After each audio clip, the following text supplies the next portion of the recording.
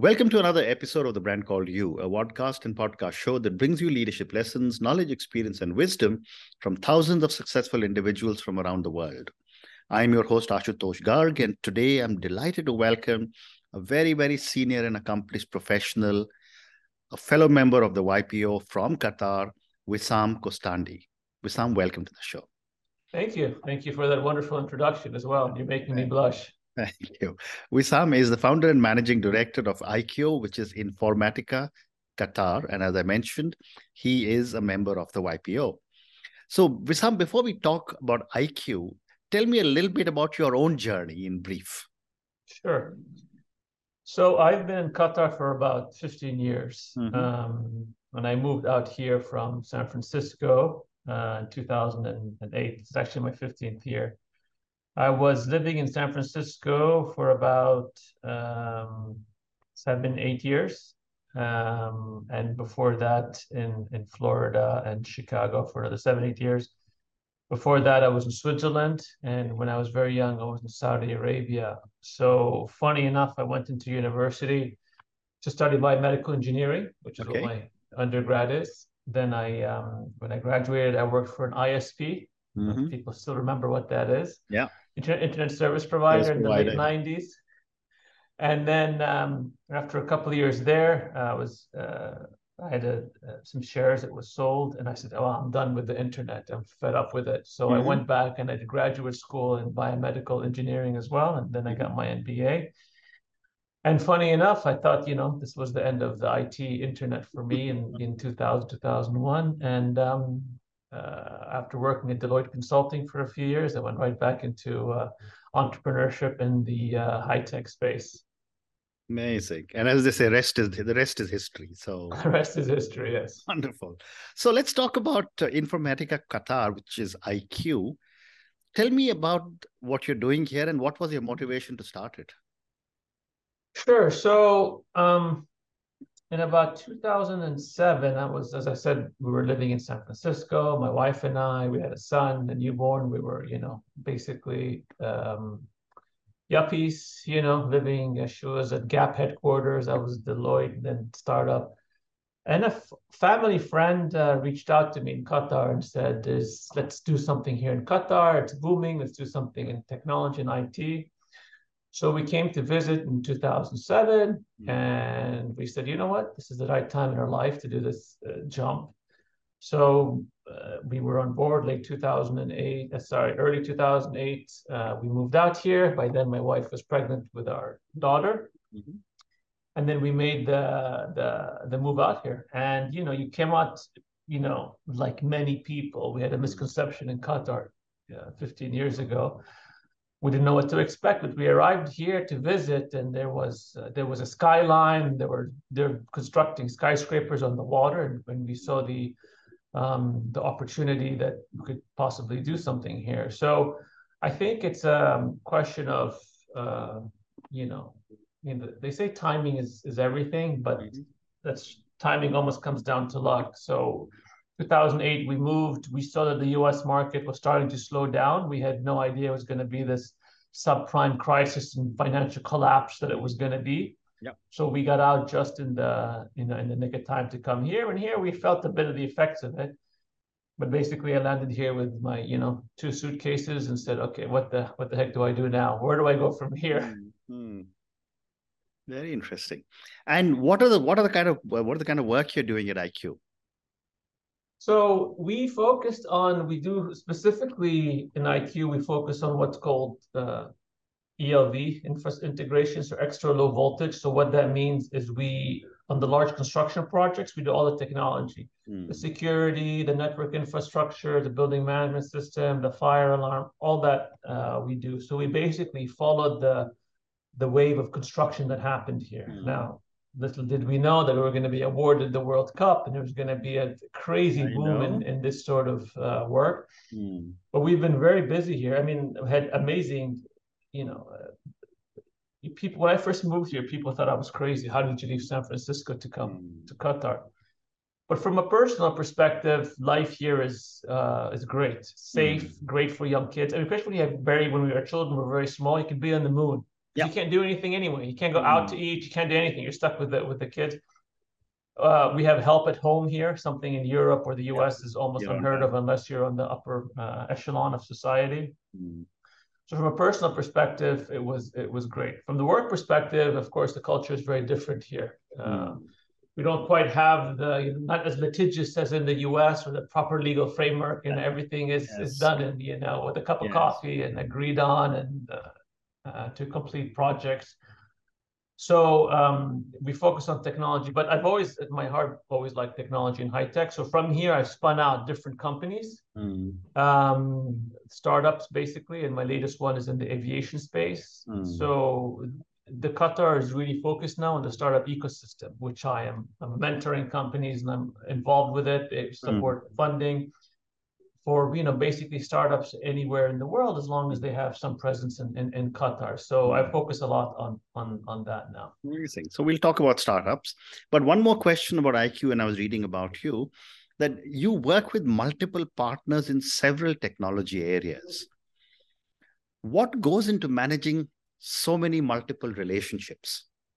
So relationships, it's a good point. Relationships are obviously people-based. So even though a partner might be a huge conglomerate and a great reputation, you have to look at the ecosystem they have here. Let me give you an example. When I was in the US, we used to work with Dell a lot, and I liked the quality of products here.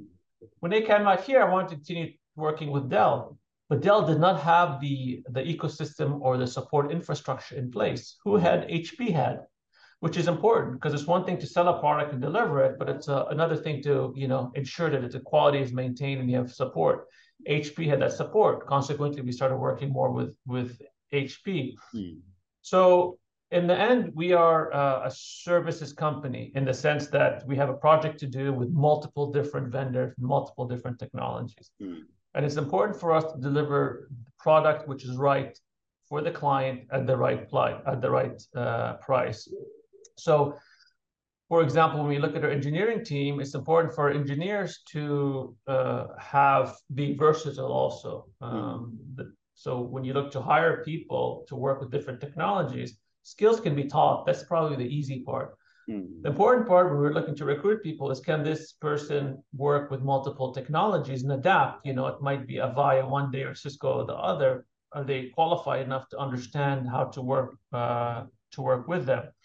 From a partner perspective, you need to work with partners to understand the culture here as well. It's very different sales cycle here. It's different about payment terms, different about that. So it's important that you don't have someone coming from, I don't know, Sweden, a vendor from Sweden that comes here and expects, everything to be done as if you're in some Nordic country. Time is very loose here and very flexible. So it goes hand in hand with a big multinational, a big partner that understands, how to work locally as well. Very interesting. So now let's talk a little bit about startups, Wisam. You mentor a lot of startups. Tell me a little bit about what are the areas of these startups that you normally work with, or are they across multiple categories? Well, I work across, different industries or verticals that the startup wants to go to, because I am not, I'm not one, to decide what's going to be successful or not. Like if Airbnb came to me 10 years ago to invest, I probably would have said no, for example. So I'm not that. What's important for me when I work with startups, it's of course the team. Because they're doing something they know about, and they feel there's a need in that market. I don't know what every need in every single market is, but a startup will know that they've worked in this industry and they say, you know what, there's a gap in this. As I said before, skills are relatively easy, and entrepreneurs and young startups, start engineers that want to jump into the startup world, they're all willing to work hard. They work long hours, they're always on, so forth. What's the most challenging part for entrepreneurs is, for me, the emotional balance that goes into it. For me, the two most important things for an entrepreneur is persistence and emotional resilience. So, because when you're starting up, your personal life or your self-worth is tied directly with your venture, your startup. So when you do well, the highs are very high, but when you don't do well, your lows are very, very low, bordering on depression and potentially suicide as well. Correct. So it's very important for me that, let startups know that first, it's a lot of work. You'll never work so hard in your life. I think a lot of people underestimate how difficult it is. And the second part is, of course, to manage your, keep your, it's still a job. It's just a bit, of course, it's kind of a double-edged sword because you still want this young startups to, dedicate their life to a startup because you're investing in it. Yes. At the same time, they have to understand that it's not tied to their self-worth. It's still just business is business. Maybe the timing wasn't right. Maybe the product fit wasn't well done. You need to tweak it and so forth. So for me, those are the two important factors when I work with startups that are vastly underrated. And based on all the startups that you would have worked with, what, in your opinion, are some of the basic mistakes a lot of startup entrepreneurs make? I think first one is they vastly underestimate the need for cash. You can never have too much cash, and the financial planning, so to speak. The second thing is, as I said, I don't think they understand or they underestimate the amount of work that's required in it. And when I say work, I just don't mean staying up late hours. I mean that you're going to have, setback after setback after setback. Get knocked down 7 times, get up 8. Correct. I think they underestimate, because the problem is, when you look at the media or the hype, and you look at, someone like, of course, Elon Musk now, okay, well, he almost, how many times did Tesla almost go bankrupt? He called up Apple to help bail them. He had horror stories, and he plowed through it, and, and he came out of it. The other thing is we hype the successful startups that are young because it makes good news. That's a tiny percentage. The average age of a very successful startup, the age of the founder, is like between 45 to 47 in the high tech space, which is normal because they've lived life, they've had failures, and they understand and they learn. So when I see a 25-year-old fail, I say, it's great. It's a great lesson for you. Let's take it, pick up, brush off, see what you did wrong, recoup mentally, and then let's do it again. So there's a lot of bias that we see that unfortunately the startups might internalize. Very interesting. Wisam, you just mentioned about the funding part, and that is my next question. Very often people have asked me this question: should a startup founder bootstrap as long as possible, or should they raise money whenever it's available? I am a believer in the former. I believe you need to bootstrap as much as you can for a few reasons. One, it improves your valuation. Second, it demonstrates you can hustle and you can actually from nothing create something when times are tough. And then thirdly, people won't give. I've never had someone give money when I've never seen anyone give money when they needed it. So this is usually the process. You have a great idea on a piece of paper, you show it to an investor, say, listen, support me. They'll say, build me a prototype. So you go, you hustle, you build a prototype. Then they look at it and say, well, will anyone actually buy it? Show me that give me a proof of concept. You go, you give a proof of concept. Okay, someone actually used it. Will anyone pay for it? Now you have to go find, then you come back to them. So you have to do all this work anyway. And at the end, it's almost like a bank. A bank will give you money when you don't need it, when you're safe and that. Investor is not as risk averse as a bank, but when you've checked all the boxes and you've done all the hard, then they'll come and they will throw, they will give you money. So I've never been in a scenario where someone has given, if cash is available and someone says, okay, I'll take it. You always need to demonstrate your self-worth that you can do it. Correct. And you see in the other case where you get easy money, easy come, easy go. You will, if you don't hustle for your money. Now, Informatica Qatar IQ, I built it organically from the ground up. So I've been through all the difficulties in cash flow. So I'm very, it's a sensitive point to me for cash flow. So bootstrapping for me is not an issue. And, there used to be times when I used to stay awake about how will I do payroll. IQ is not in that case, but in my other startups, there's cases like that, and I can manage them with a much clearer head. So I think it's important to be able to demonstrate bootstrapping and what you can do during that phase. Fascinating. The other question that is often asked is on scaling up. Given the kind of market that exists across the globe, everyone is talking pan country, pan region, pan across the whole world, and yet there's probably enough market in one country for a startup. My question is, when should a startup founder start to scale up?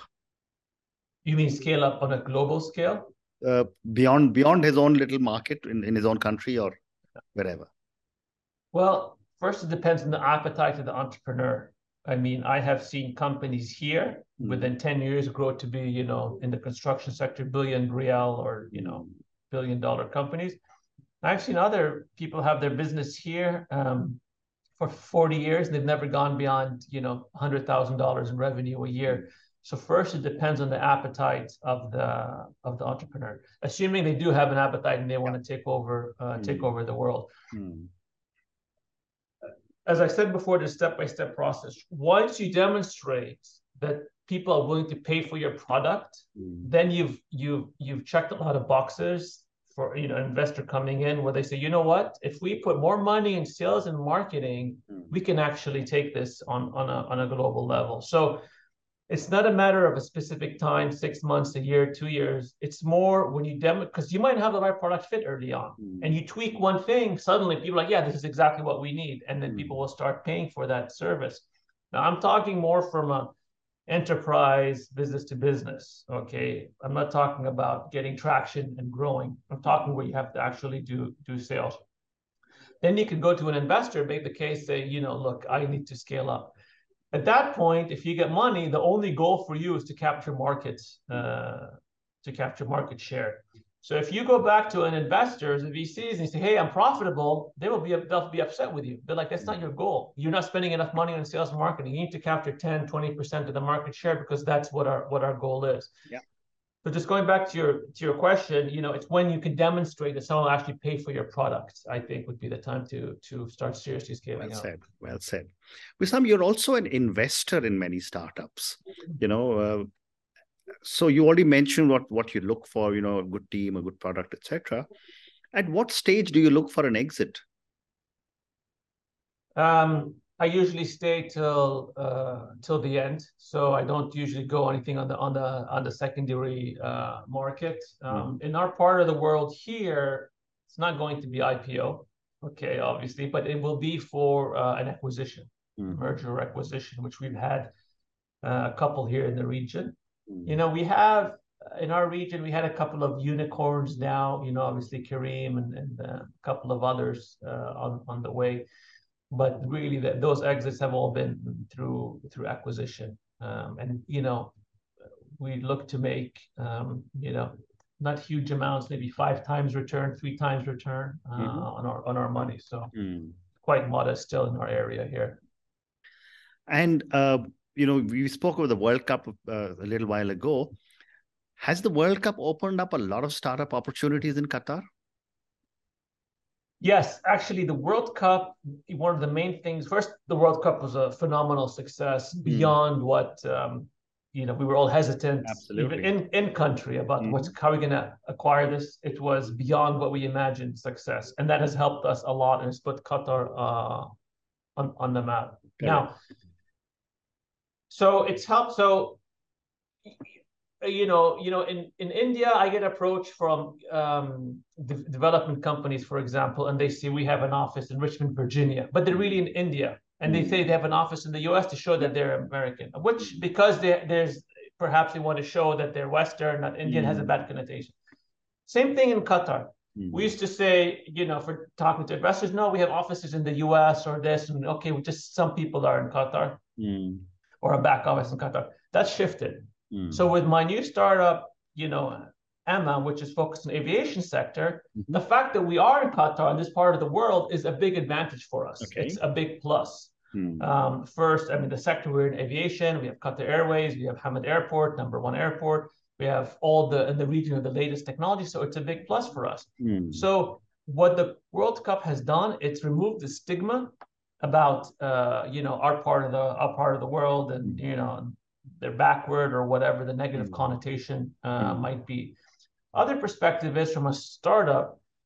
Qatar needs to make its name for itself as well. So it had the construction industry that with a lot of investment. Now the concentration the focus has shifted slightly, obviously away from construction because we've built the country now. And it's focused more on how can we do not just really the soft power, but how can we, exert our influence on a larger level. And one of these ways is through supporting the startup community here. So we see a lot of partnerships in Qatar with investors or VCs in Silicon Valley. In fact, my company was selected. We're starting a program in Palo Alto in March. So a lot of these partnerships happening in order to support the startup ecosystem as we try to attract talent here from around the region and around the globe. So I guess the main thing the World Cup has helped for startups is to support remove the stigma of the negative connotation. And build very strong credibility, I would imagine. Absolutely. So I have time for one more question, Wisam. And this is for the many, many people who will listen to our conversation. Based on your own amazing journey, Saudi Arabia, the US, San Francisco, Qatar, building your own companies, what would you say are 3 lessons or 3 learnings that you want our viewers and listeners to take away? All right. I think the first one I think is very important, and that money doesn't buy happiness. What I mean by that is, people might do startups or entrepreneurships for the wrong reason. Correct. You need to have the reasons money isn't enough motivator for many people. You need to really want to make a change to the world. You really want to build something. I think that's important. The second thing is, the more that people are negative with you, or let's say I want to come to Qatar, a lot of people said I was crazy or what was I doing. The more people are negative with me, the more I felt that I was right and they were wrong. I find that people are negative or try to discourage you either because they're perhaps jealous because you're taking a step and they're not. Correct. And they're not being supportive for that reason. The third one I think is your reliability. I have been consistently good with people and reliable with people the whole time I've been here. In fact, when I first moved out here, one of our vendor partners said, "You'll never make it. You're too honest." In Qatar. This is all you have in life is your credibility and your word. So, and that carries with you throughout your life. And people remember that. People don't remember what you said to them, but they remember how you made them feel.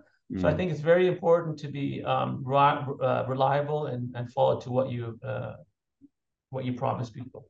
Wonderful. And on that note, Wisam, and your 3 amazing lessons: money does not buy you happiness. Again, you said, whenever you're faced with negativity, your self-confidence grows significantly. And that's such a powerful comment that you made. And the third one you said is reliability. I mean, people must know that they can trust you. People must know that, they get what they see when they talk to each one of us.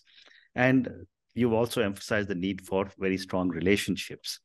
Thank you for talking to me about your own amazing journey. Thank you for talking to me about IQ and the work that you're doing. And most importantly, thank you so much for the incredible amount of sharing you've done on startups and what are the opportunities for startup founders and what are the things that they need to know. Thank you for speaking to me, and good luck to you. Thank you, Ash. It's been a pleasure. Thank you. Thank you for listening to the Brand Called You videocast and podcast, a platform that brings you knowledge, experience, and wisdom of hundreds of successful individuals from around the world. Do visit our website www.tbcy.in to watch and listen to the stories of many more individuals. You can also follow us on YouTube, Facebook, Instagram, and Twitter. Just search for the brand called you.